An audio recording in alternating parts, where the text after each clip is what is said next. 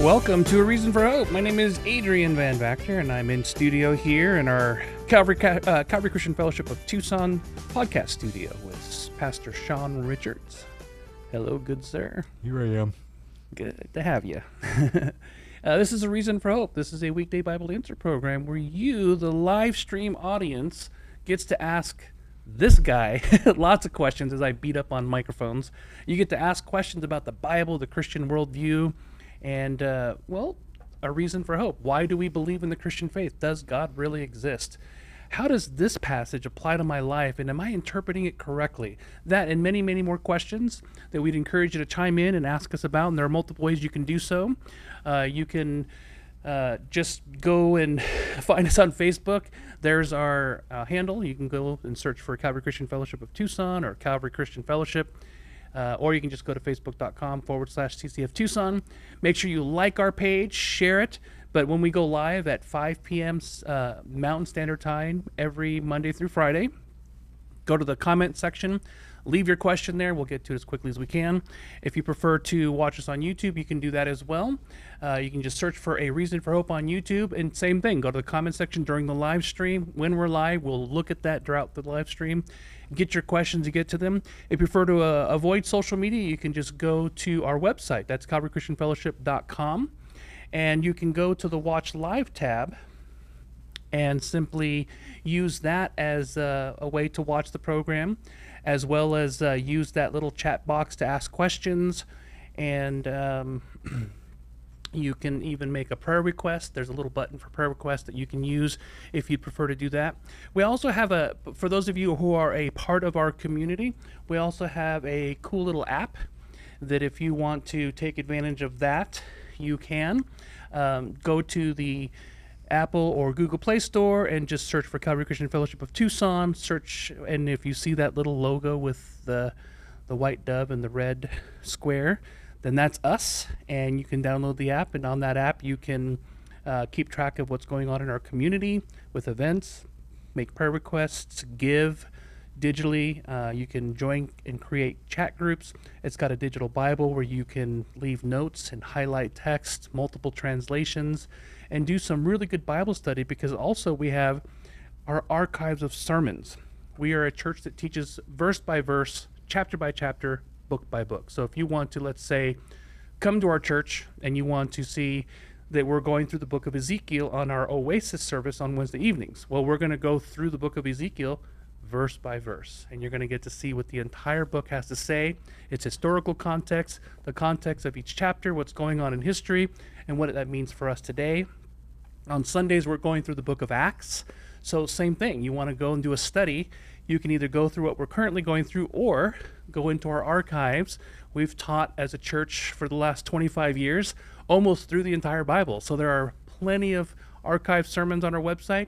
You can use that digital little Bible and you can follow along. We also live stream to all the Amazon smart products and Roku. So if you have an Amazon Fire device that you use to live stream your favorite TV shows and so, you can go and search for us, Calvary Christian Fellowship of Tucson, add that to your channel listing and watch our services there, and you can do the same on Roku. If you want to ask a question on this program, A Reason for Hope, and you want to do so more discreetly, just email us at questionsforhope@gmail.com, and we'll get to your questions there. We also want to encourage you to follow our senior pastor on Twitter. That's Pastor Scott Richards, and his X now called, Twitter's now called X. His handle is @ScottR4H. That's @ScottR4H. Before we get to your questions for today, I'd like to ask our Bible answer guy here, Sean. I try to play a little bit more of the sideline guy. You know, I get the questions, I ask them, and then I probe, maybe play a little bit of the antagonist, or I just keep quiet. But Sean, would you prefer to take the time to pray for our time before we begin? Prefer. Great. Dad, thank you that we have the chance to be here. Please allow this program to be honoring to you. Give Adrian and I wisdom, not just in the questions that are answered, but the heart that we bring to it. Allow your name to be honored. In spite of our hearts, we pray that you would replace us and allow your people to be edified through the work you do through us. And we pray this in Jesus' name. Amen. Amen. Now, what we're going to start with today is I've spent a lot of time as a itinerant evangelist in a lot of places in the world. I won't name countries for safety's sake because I'll be returning to some of these places someday that have the predominant faith is Islam. And whenever I'm sharing the gospel, one of the biggest criticisms I typically get, one of the biggest challenges that Muslims have towards Christianity is the idea that we believe in three gods, or that we believe that God had a kid, or that God had a physical relationship with Mary, and so on and so forth. All these misunderstandings of what we call the doctrine of the Trinity, the idea that God is one God in three persons. So one of the things that you wanted to do today was really get to the nuts and bolts of what the Trinity is, why it's so essential to the historic Christian faith, a fundamental, not a secondary issue, but a fundamental of not just who we are and what we believe, but the very, very nature of our creator of the universe. Okay, so when it comes to the non-negotiables of what it makes or breaks someone as a Christian, well, we obviously discussed a subsection of this in detail on our Wednesday night study. The elder, as we call him, was out of town, so they inflicted it me on the congregation. But the discussion was on the Trinity's role in salvation, and if we understand that the differences between Christians aren't as wide and, divisive as they may seem, that if you angle your pulpit the wrong direction, suddenly you're not a Christian. No, when it comes to what defines us as Christians, what unites us together as a body of Christ, is first and most importantly that we believe the same fundamental things. Of course, salvation by grace through faith, the nature of Jesus as God, the Bible as the inspired, authoritative, and inerrant Word of God, where we find out all of these things, but most importantly that we believe in the same God, not just fundamentally, but by definition. We understand and recognize him the same way.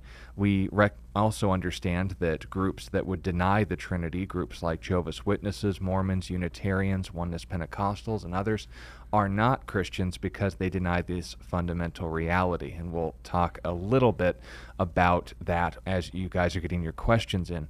But this is the first and most important thing to understand about the Trinity, is when we are using that term, we are describing a series of doctrines, understanding things about the God of Israel, the God who revealed himself in history through the person of Jesus Christ, and how Jesus Christ continued to reveal his ongoing relationship with the God, interestingly enough, he called his Father, speaking to a culture and society that believed in one and only one God, and also sent, with all of his authority, being God, the Spirit to his church. How do we reconcile all of this?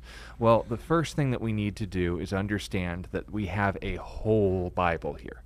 We're not New Testament only. We don't take the Andy Stanley route. We don't pick and choose what ultimately we like about Christianity. We take the good with the complicated.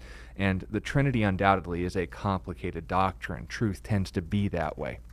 When we're talking about this with people and to people about this, the first thing that I need to caution, it was kind of the fifth thing that I mentioned on our Wednesday night study, but analogies are always going to fail when you're talking about something beyond creation.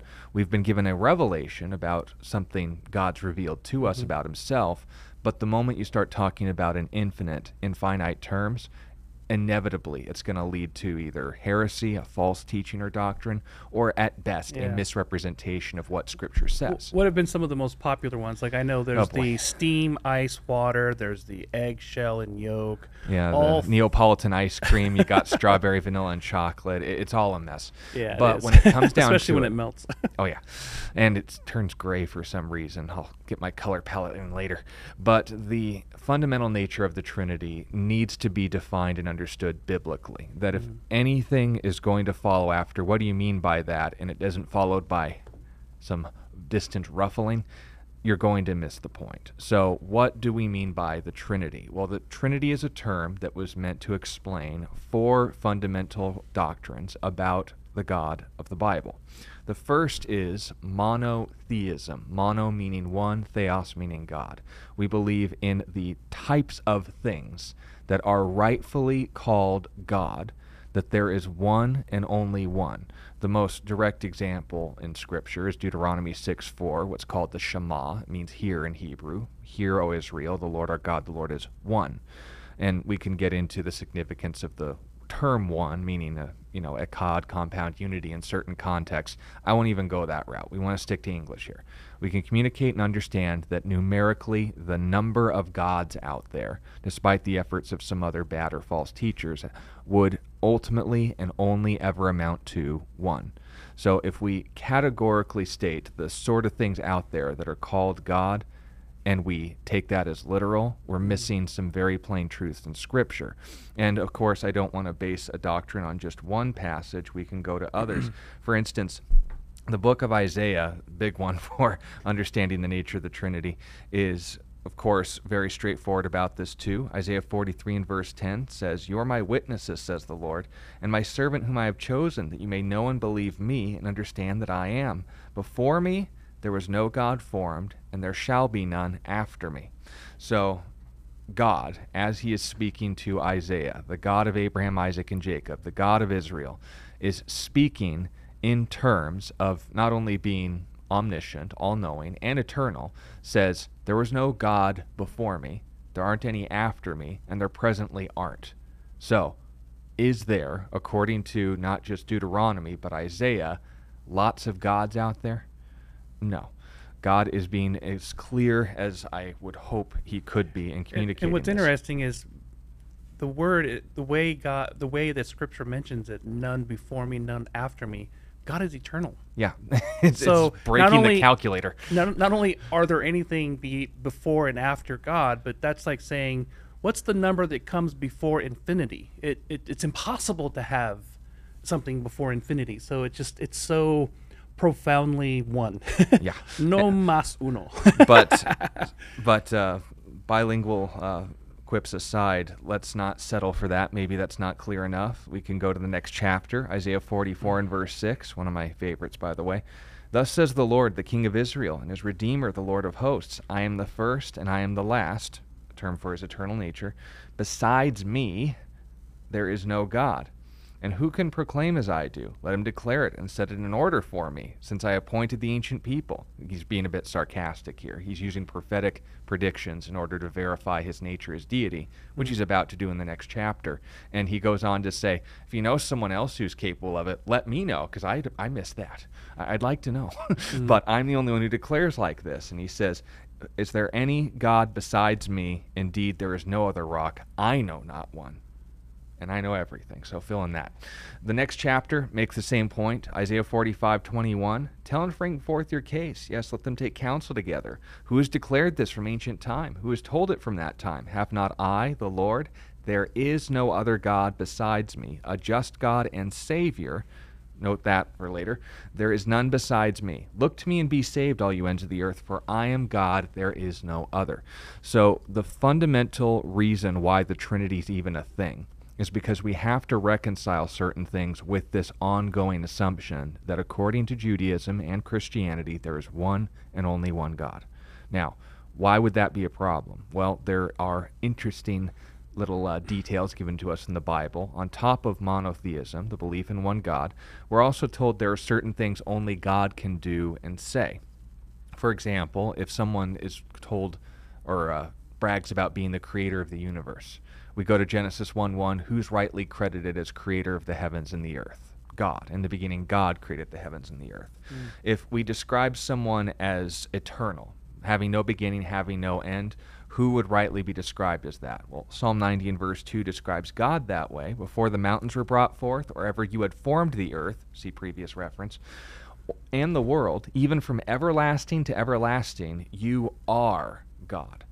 So note this description of an ongoing present reality regardless of a point or fix of start and end. When people ask, well, who created God? You're making a category error and realizing he's the sort of thing that doesn't fit into this time, space, matter assumption we make about the world.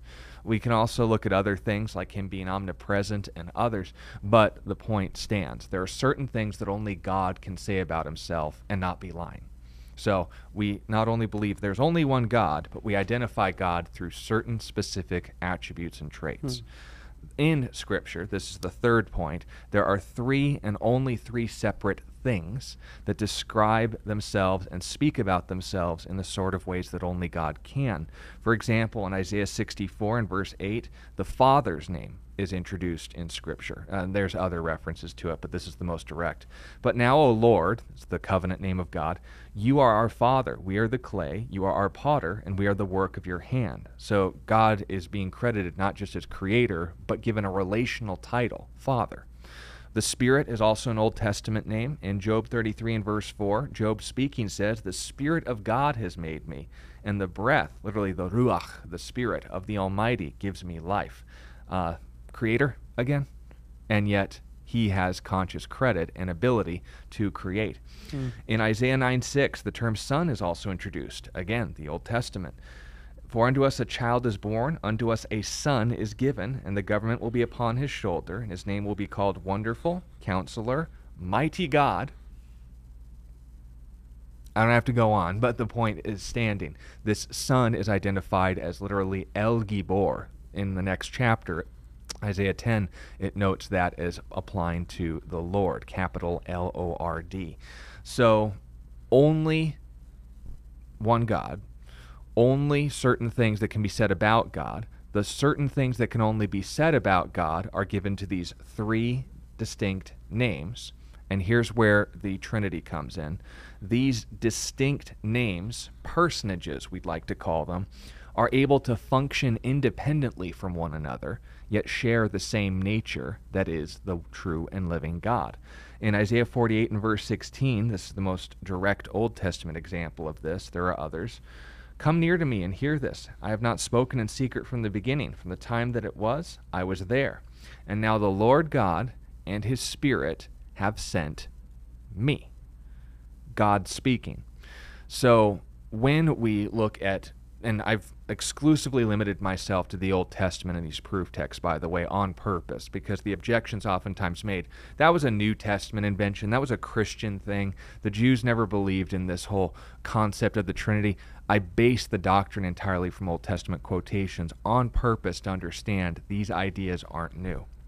But understand this as well. We can go to the New Testament as well. It's less than subtle. In Mark 1, 9 through 11, at Jesus' baptism by John the Baptist, we see the three members of the Trinity acting independently from one another as well, and yet maintaining this one status as God. We see Jesus addressing God, his Father, regularly, and also promising to send the Holy Spirit. That's in the Gospel of John, chapters 14 through 16. We can see examples of the Holy Spirit being given credit as a person, where he can be lied to, like in Acts chapter 5, and called God in the span of 2 verses. We can talk about the Father being credited, the Son being credited, and the Spirit being credited with Jesus' resurrection. We could note those traits that exclusively belong to God, those actions that exclusively belong to God, and all credited to these three persons. Now, when we are given objections to this, it's oftentimes one way or another going to come down to, so you say God's one in being and three in being? No, we need to be intentional with that. Categorically, what someone is and who someone is are two different subjects. Normally, in everything that God has created, one being and one person. I am a human. I am Sean. If I have a cat named Sean, I haven't violated the laws of logic, but I have distinguished a category. So if we say God's one what? God. That's what he is. And Father, Son, and Spirit is who he is. We're talking about something unique, but not something illogical. These are two different categories of descriptions. What's also important is when the objection comes up, well, the word Trinity isn't in the Bible. Well, most of the doctrines and terms that we believe about Christianity aren't words that are in the Bible. We come up with words to describe them biblically. If the concept is taught, that's not a problem. People who deny the Trinity, usually Unitarians, don't have the word Unitarian in the Bible, yet they affirm it, and that's the point. The word monotheism isn't in the Bible. It's just a comment or a term we've used to encapsulate biblical teaching so that rather than me explaining in great detail, I can just say it's monotheism. Yeah, so that's the point of the Trinity. That's where that doctrine comes from. So when you are solidifying this for yourself, when you're doing research on this for yourself, understand that it ultimately comes down to those four truth claims. Is there one God? If so, how do we identify that God? Since that is the case, three titles are given credit for being God in many different ways, and those three names are able to act independently from one another. Now, if you look at Hinduism, for example, and you note the thousands of deities that they have, the hundreds of thousands of deities, even millions, you wouldn't see a problem noting three would have commonality with each other, because when it ultimately comes down to it, the life essence of all things, Shakti, and the ultimate essence, Brahman, are the same thing. It's no distinction. It's this all-universal and encapsulated concept of many gods, and yet no gods at the same time. When they are saying we're polytheists and the word pantheist, that everything is God, we're not talking about a trinity. We're talking about this singularity of concepts that we can't actually define for you apart from their reference to ceasing to exist. And that's also in Buddhism as well, but certain sects are more atheistic. So when we're talking about Trinity, the only reason we came up with that word is because there's monotheism involved. How do we explain different things like gods walking around? In Hinduism, it's easy to explain. There's lots of gods. Of course, they can act differently. About 330 million. Yeah, but of course they can act differently, but still be a part of this grand essence. We aren't working with that assumption. In Islam, you have this monad deity, and a problem that they oftentimes have to wrestle with or just dismiss entirely is, why is it that the Quran is given traits that exclusively belong to Allah, yet is not Allah? Why is Jesus called a spirit from Allah, the word of Allah, interestingly enough, without considering the implications of what that means? Why is it that the various chapters of the Quran, according to the Hadith, are described as birds who will intercede before us with Allah? I thought there's only one. Yet this entity that shares traits with Allah is interacting with Allah, and yet is not Allah. So the problem is a bit more nuanced and common than it seems. Isn't it pretty clear to most historians who have a proper Christian theological background to say that whoever wrote the Quran plagiarized and completely misunderstood the Christian doctrine of the Trinity? And so you see these seeds of Trinitarian thinking without actually grasping the fullness of the doctrine. Well, there's no better example of that than, for example, Surah 5:116, if you don't mind me reading it here before we move on to our questions. This is the Quran's definition of the Trinity. It says, when Allah said, O Isa, son of Mary, did you say to the people, take me and my mother as two gods other than Allah? And Jesus speaking said, praise be unto you, it is not for me to say what is not true for me, for if I had said it, so indeed you know it is in my soul, I know not what is in your soul, surely you are the knower of the unseen. That's not the Trinity. So is that seemingly indicating that Mary would have been considered deity? According to the Quran. But what's interesting about this is when we look at the Quran's commands to violently subjugate Christians, Jews, and polytheists and hypocrites, Surah 9:29 and 30, the accusation in Surah 9:30 is this. The Christians say that Isa is the son of Allah, and the Jews say that Uzair or Ezra is the son of Allah. Then Allah's curse be on them, oh, how far they are derived from the truth. What's interesting is that the Quran doesn't even give Christians the liberty of defining what Christianity is. It condemns them to death, or at least prolonged torture and a jizya tax, a extortion price basically, to live in Muslim lands solely on the basis of what the Quran says they believe, even though they never have. Because Adrian, you've had probably more interactions with God's chosen people than I have in my lifetime. Have you ever met one, or read of any in history, that considered Ezra the son of God? Not that I can think off the top of my head, per se. Spoiler alert, no. And have you found any Christians that have claimed that Mary and Jesus are, along with the Father, let's say, three gods? And that's what we mean by the Trinity. Well, not that part, but the Roman Catholic Church did begin to venerate Mary, but it didn't occur at the claimed lifetime of Muhammad. No, and it was hundreds of years later, and it kind of coincides with more of what historians would say probably when the Quran was written, but no one wants to be bold enough to put a date on it. But some have. Read Robert Spencer's book, Did Muhammad Exist? He's working on a second edition. But it's curious to see, you have Marian heresy that was brought in hundreds and hundreds of years after the proposed life of Muhammad, creeping into the Quranic text as a understanding of what Christians believe. So, but yes, to answer your question, no. No Christian, no Orthodox Christian doctrine or document has ever stated that when we refer to the Trinity, we're really talking about Mary, Jesus, and the Father.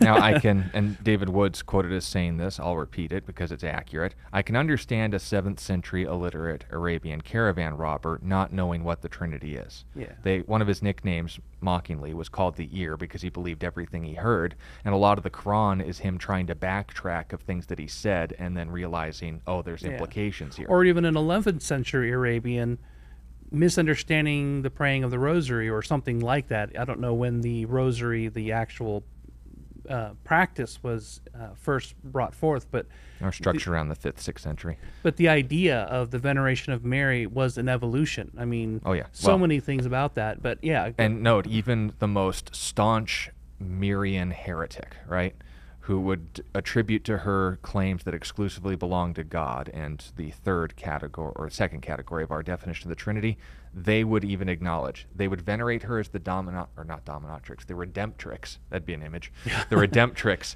of heaven. And yet what? Yeah, they she's wouldn't call her the co-redemptrix. Yeah, but they wouldn't call her a member of the Trinity. No. So Islam does us a favor, quote unquote, in sentencing us to death for believing something we never don't believed. Yeah. So that no one really has ever believed. And yet, so understand that what you believe matters. How you define things matter. And if you let others do that for you, it gets funky. I'll just end it on that. Well, thanks, Sean. And just out of curiosity, why is it that, I mean, if we can take, the way you presented that was really well said, and if we can take that information, why is it that there aren't Jewish rabbis anytime prior to the destruction of the temple ever suggesting the idea that there might be a distinction between the Spirit of God and God the Father, or any kind of Trinitarian like leanings, not necessarily a fleshed out doctrine of the Trinity, because it even took the early church hundreds of years to formulate the scriptural data and state it in such a way where we weren't creating heresies or contradicting ourselves. So it takes great care and thought to take the biblical data and articulate the doctrine that the Bible teaches in a way without, like you said, if you use physical analogies, you're going to be teaching heresy. So it took the early church literally hundreds of years to refine the way you articulate what the Bible teaches about the nature of God in light of the coming of the incarnation of God in Jesus Christ. It would be, I'm just curious if there would, why would Jews be so rejecting of the doctrine of the Trinity when a lot of the passages you quoted were from the Old Testament? Well, you say that there weren't any Hebrews who had this understanding of God's revelation of himself. Well, I'm assuming before. I don't know for sure, but they would be surprised to hear that. It's a very modern revisionist attempt, and I mean modern in that like post the destruction of the temple. Think around the 1100s, especially with some of the more prominent rabbis that are respected in modern Orthodox communities. But if you look up, and this is a book I'll make reference to because, like Adrian, I can't name the rabbis myself right now off the back of my hand. Problem of being on the spot is Michael Brown's book, Dr. Michael Brown, I should say, who's a fantastic Messianic Hebrew who's made it his calling, goal, and mission to engage with his fellow sons of Abraham in order to show them where Messiah is in their scriptures. His book, Answering Jewish Objections, and this is one of them. He gives citation after citation to Second Temple, meaning the Herod, Nehemiah, that time period, the return from the Babylonian exile, documented accounts, what are called the Targums. These Targums were, because Aramaic was a more accessible language, not a lot of people spoke Hebrew after they were taken into captivity in Babylon, where the main language was Aramaic. Most of that generation was just born and raised surrounded by those who spoke Aramaic. Those who spoke Hebrew were kind of the odd men out, so to speak. These translations of the Old Testament, the Bible that they had in their possession, all spoke about a very interesting term that was later called in Kabbalic mysticism the Metatron, the angel of the Lord, as we render him in English, the one who has the name of the Lord in him, distinct from the Lord, and yet is referred to and given unique titles as the Lord. It's called today the heresy, not our term, theirs, of the two powers in heaven. And then the Ruach Yahweh is also given credit for certain divine traits as well, but they don't pay it as much attention as when Christians, and by the way, the original Christians were all Hebrew, drew attention to as well, when Jesus specifically drew attention to his personage, and his activity was a lot more pronounced in the days of the early church. But look up those terms, look up that book, Michael Brown's Answering Jewish Objections, and he'll go into these things in detail as far as Second Temple rabbis debating this topic, and even afterwards as well. Another great resource, if you don't mind very prolonged live streams. He can go oftentimes on these topics for 3 hours, and I benefit from it greatly myself. Anthony Rogers, a beloved brother in the Lord, fantastically well-read in the ancient Hebrew sources. He speaks Hebrew as well, and his wife is Hebrew. He had to learn all of this stuff in debates with her father, his father-in-law. So that'd be good training. Yeah, Anthony Rogers is another great resource on this if you want to talk about the Hebrew contentions of the nature of the Trinity, but that's something to keep in mind. It's not a new idea. It was certainly not as well fleshed out as the revelation of Jesus Christ would note, and that's why James White in his book The Forgotten Trinity notes the full revelation of the Trinity was at the indentation mark between Malachi and Matthew. I disagree with him respectfully. I think that the Trinity was as clear at the time of Moses as it was at the time of Jesus. They just had more citation, but be that as it may. The reason why it's reactionary isn't because it's not in their sources. It's because Christians kept putting them into a corner, saying everything that you believe and taught, Jesus also believed and taught. What's your problem? And then they said, well, he never taught that. Look at our rabbis here. And that's essentially how that story went. So terms to remember, the Targums, Second Temple Judaism. Names to remember, Michael Brown and Anthony Rogers. Resources, it was put on the screen, but for those listening on radio, Answering Jewish Objections. It's a 2-volume set as well. A quick rapid-fire response. Someone says, the idea of the Trinity wasn't invented by Christians hundreds of years after the time of Jesus and his disciples. How would you respond to that? Like if someone were to say, who's talking? It could just be, let's say it was a secular Jew, someone who doesn't really know Judaism very well, but says I'm Jewish and has these ideas about Christianity, and say, yeah, you guys, the Christianity as it is today wasn't even invented until like the time of Constantine. The idea of the Trinity and the deity, all this stuff that you Christians believe, was invented hundreds of years later. How would you typically engage with someone saying that kind of thing? Well, just to lay a framework before you hear my 30-second response, understand I prefer to stick to the Old Testament to be one step ahead of these kind of conversations. And if I have in my mind the proof texts and verses and saying, well, tell me what you think about this. You think that we're Trinitarians? Here's a quote from my Bible. And they say, I don't care about your New Testament. I said, that's from Isaiah. That's from your Tanakh. That's what the Hebrews would call the Old Testament. So I'd usually take that route. I'd give a proof text of the Trinity and then note, no, that's Isaiah 48:16. What do you have here? But then they say, well, none of my rabbis ever taught that. Well, were you listening? Because you said yourself you don't really know your religion all that well.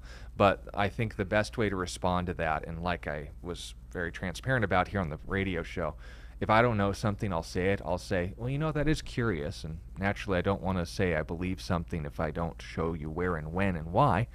Could I look that up and get back to you? Can I have your number, and we can maybe have some shawarma later and talk about it?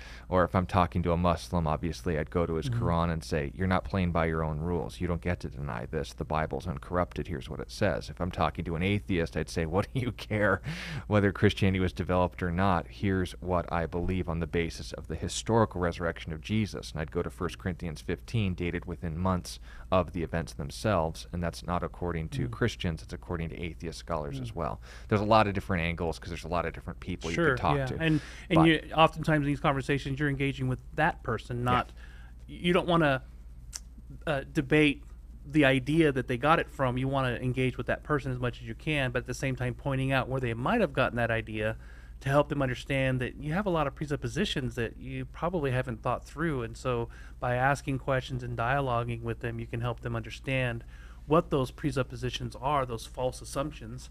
Another quick little rapid fire response. Genesis, let us make man in our image, in our likeness. It's plural, like us, our. Some Hebrew scholars, like Michael Heiser, would say this is not Trinitarian. A popular one, he's passed away now, but are they wrong? Is this from the very, very first chapters of the Bible giving us a little clue that God is a plurality of persons, even though he is one being? Yeah, Heiser is all but alone in that position. I think the only other people who would deny that are Origen and Unitarians. But when it comes to that revelation, obviously my proof text go more into the prophets and Isaiah, or I'd go to later in Genesis, say Genesis 19, where it notes the Lord, Yahweh, rained fire and brimstone on Sodom and Gomorrah from the Lord in heaven. Those are much more clear examples. In the Hebrew language, which I am not affluent in, I won't pretend to know something I don't. There's a reason the translators put it that way, and when my father gets back on Monday, I'm sure he could give into more details. That's a text, but if I'm talking to a Hebrew, they're going to find a way around it. I'd have to be too nuancy. But for you personally, if you did have a little background, or at least from what you've read, this is in line with the idea of the doctrine of the Trinity. Yeah, it would be a good text, but I wouldn't call it a proof text. There would have to be more information. Yeah, okay, that's good. That's fair enough. Well, we do have 8 questions so far. We have a little bit of a quiet day today. Why is it when I'm always doing it, we get very few, and then other days it's just like, but I don't mind the conversation. Yeah, it's great. Edna wants to know, hi, I'm concerned. I've been going to a Word of Faith church in my town. I was really sick going to churches. It told me if it were you, you'll be healed.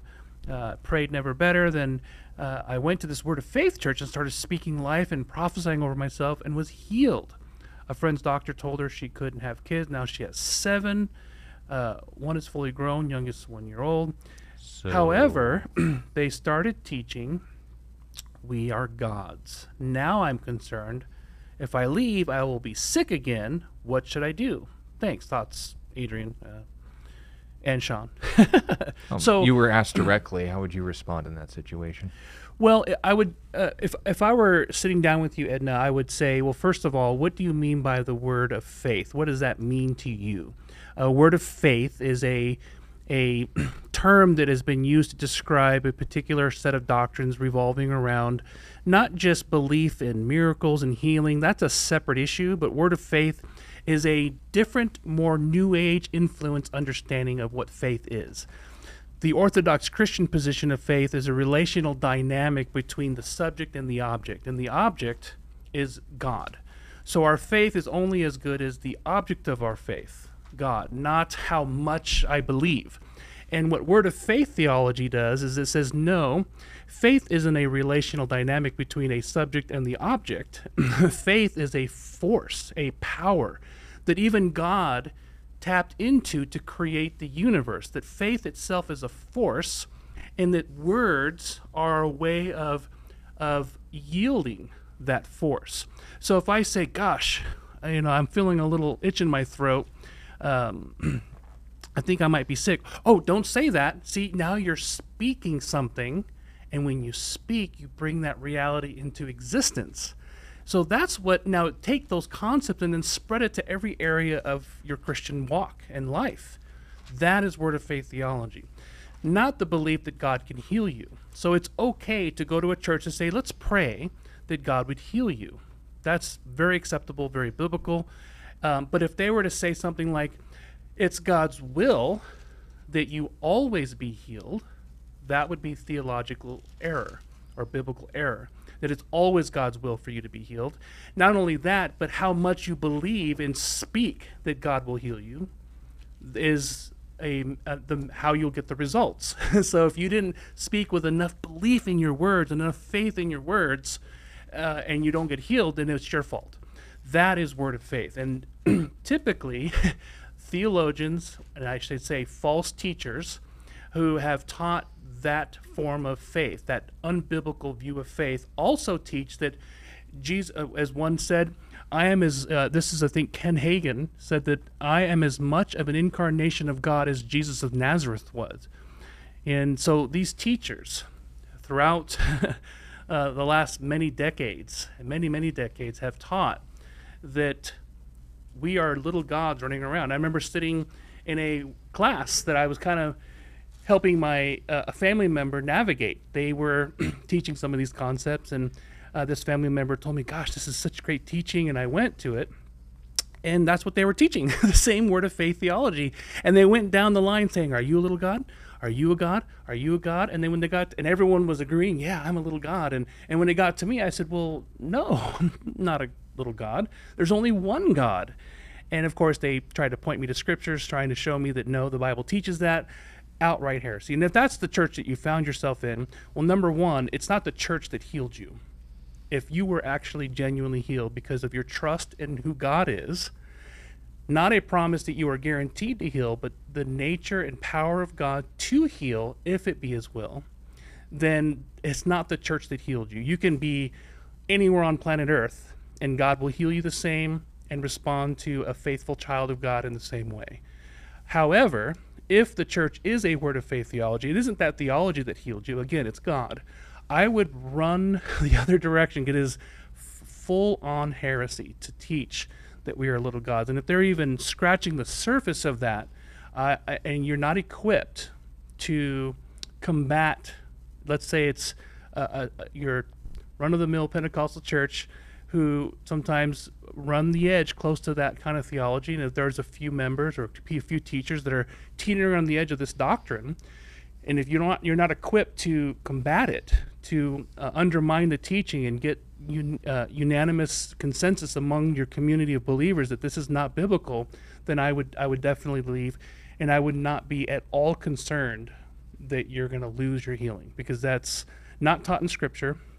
It goes against God's nature and character as he's demonstrated throughout church history and throughout biblical history, that when he acts, he's going to take it back because you feel like someone's teaching error. I would say that faithfulness to leave would be more commendable by God on your behalf than the opposite. But don't live by fear.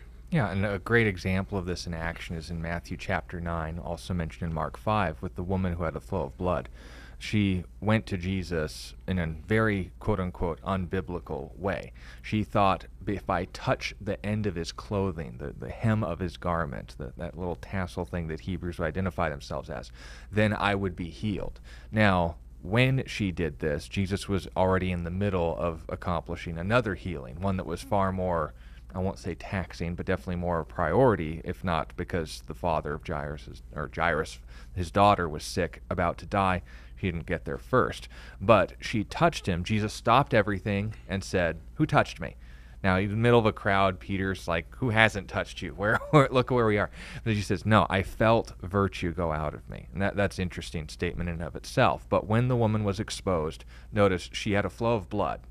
That's something that would have basically put her in a state of isolation according to Jewish law. She wasn't supposed to be out in public, and girls, you can understand why.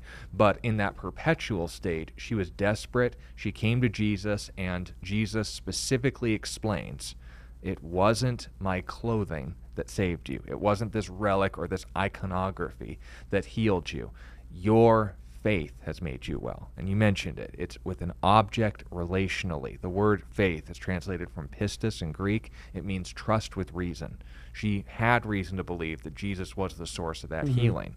And in, not getting her like daily doctor's prescription. It's not like Jesus like tore off an end of his robe and say, now just keep your hand on that, otherwise the healing's not going to give, right? Yeah. God is the one who healed her. So when we falsely associate, literally false teachers who would coerce us and saying, if you leave my church or you badmouth this, God's going to curse you. I'm going to curse you because I have God's power.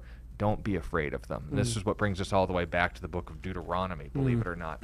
In verse 13, it says in verse 1, if there arises among you a prophet or a dreamer of dreams, and he gives you a sign or a wonder, and the sign and the wonder comes to pass of which he spoke to you, and we'll get more into the key difference here in a minute, but you're seeing healings. You're seeing fertility restored, maybe.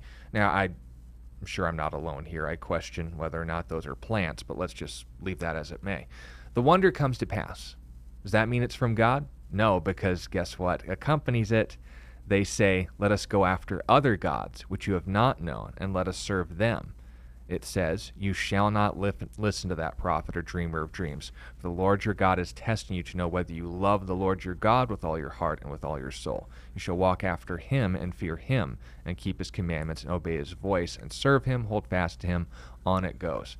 So when we encounter false teachers and they seem, let's just grant that, they seem to have miracles behind them, it doesn't prove anything because A, it could be a lie, B, it could be something God's allowing for the sake of another more important thing, your relationship with him, or D, it could be like the woman in a flow of blood, God's working in spite of them, not in light of them. There could be genuine people in this Word of Faith church that aren't processing all of the false doctrine, but are simply there to hear from God, to receive healing from God, and he met them where they were at.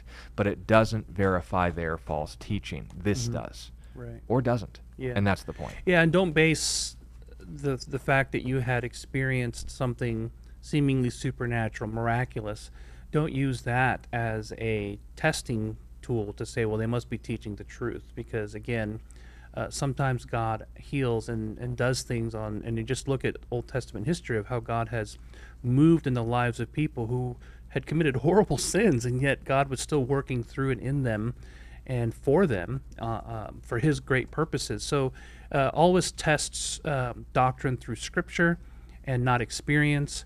We're talking about our faith is only as good as the object of our faith, and that is the God of the Bible.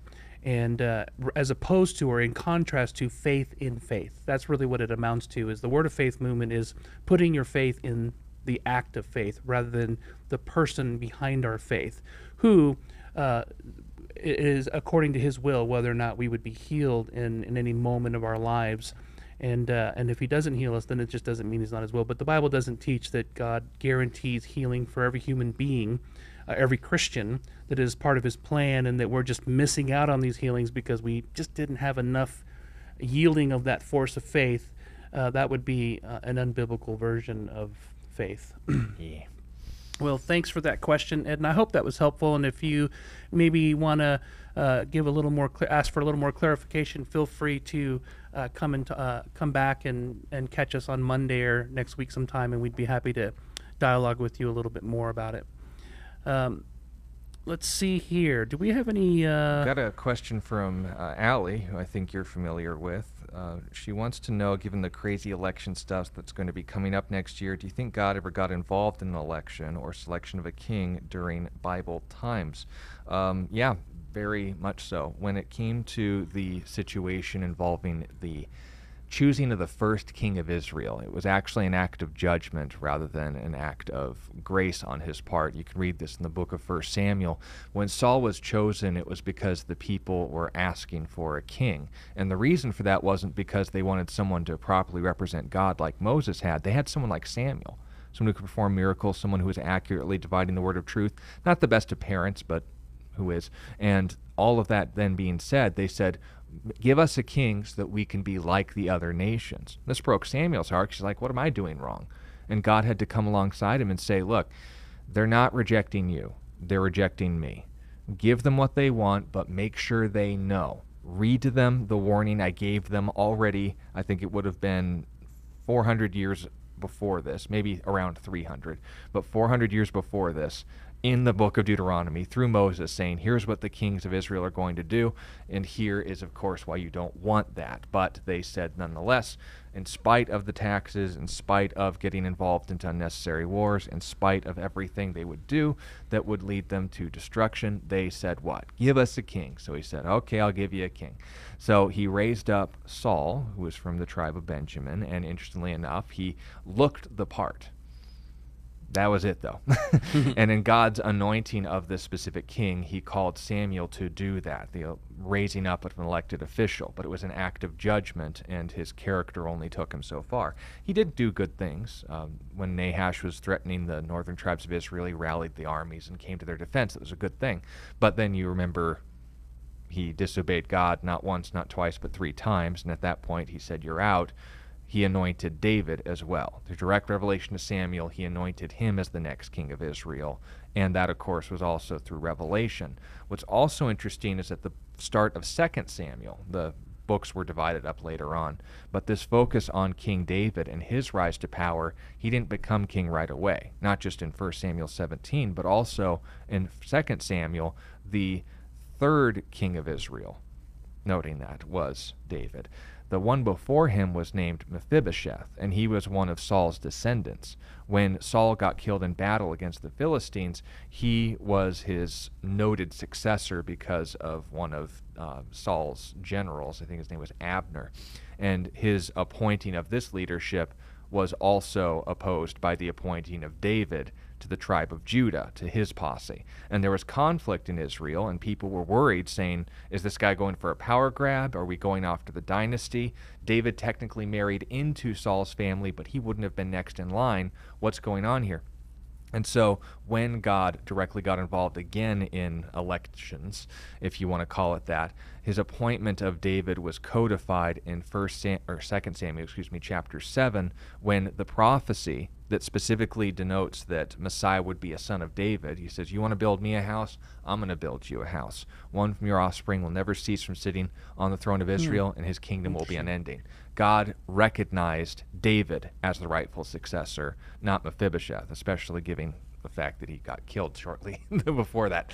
But the point being made is this, concerning his people, concerning prophecy, concerning their well-being and the nature of his work of redemption in the world, God has gotten involved in politics before.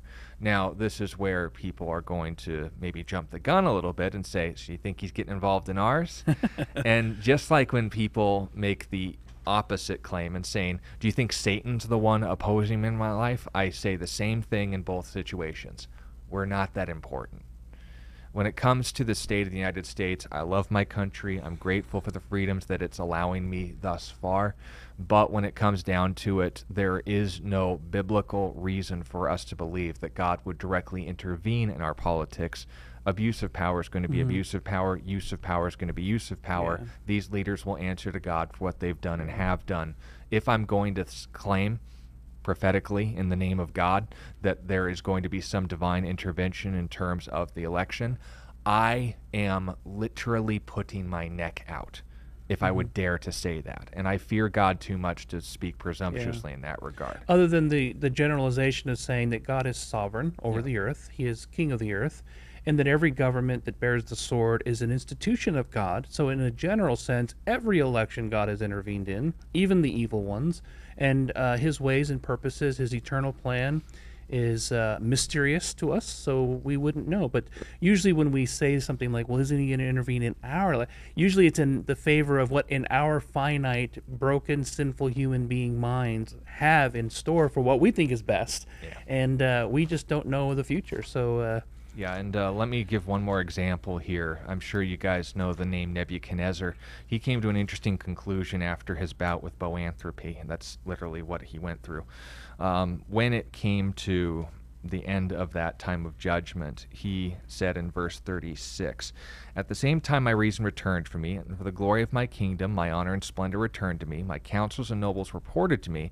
I was restored to my kingdom. Excellent majesty was added to me. Now note this, extol the King of heaven. All those whose works are truth and his ways justice, those who walk in pride, he is able to put down." So, noting God's involvement, and you can note as well, there's a lot of Old Testament prophets that noted Nebuchadnezzar and the kingdom of Babylon by name.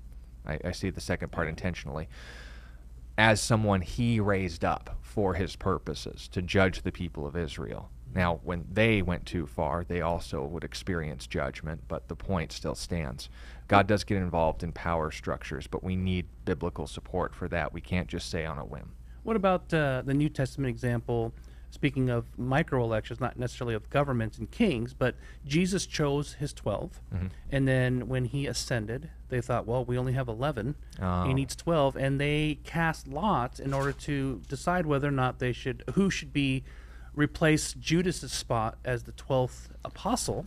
Was the inspiration of recording what they did, or was that divinely the act of let's cast lots? Do you think there's a case to be made that was also divinely inspired, and that the results were divinely inspired? Well, I'd say divinely not inspired, but definitely permissible, because there are decisions that we just have to make, and even informed ones will have benefits and consequences. We'll answer to God for whether we did our homework or not. In this case, the choosing of Judas's successor, it's a fantastic opportunity for us to understand what qualified the apostles to tell us about Jesus and why their words have authority on par with the Old Testament prophets, because their qualifications were spelled out in looking for a successor, of which they chose Matthias. Now, people say it should have been Paul. I don't think so. Paul himself noted a very specific distinction between him and the capital A apostles, and this is why. In the successor being chosen for Judas, and Peter referencing Scripture, by the way, to verify that as a good decision, already a good start. He says, therefore, verse 21 of Acts 1, of these men who have, 1, accompanied us all the time that the Lord Jesus went in and out from among us. So if you call yourself an apostle and that your words are Scripture, were you an eyewitness to Jesus' time on this earth? From what time? When he was a baby? No. Beginning, verse 22, from the baptism of John to the day that he was taken up from us. One of us must become a witness of these things with us of his resurrection. 2 people fit that description, and then they basically just flipped a coin. There was up to 120 that consistently stuck around, and probably some more absentees among them, but only 2 that were there from the very beginning to the very end throughout the whole time. Apart from the 12 that Jesus chose. Right, yeah. So and the casting of lots wasn't asking necessarily for God pick somebody. It was just saying these both qualify. They're both good. Let's just flip a coin. Well, thank you. Pastor Scott, I'd love to talk more about your question. We'll get to that on Monday. Thank you for joining us. Hope you have a great weekend. God bless you, and we'll see you again sometime soon.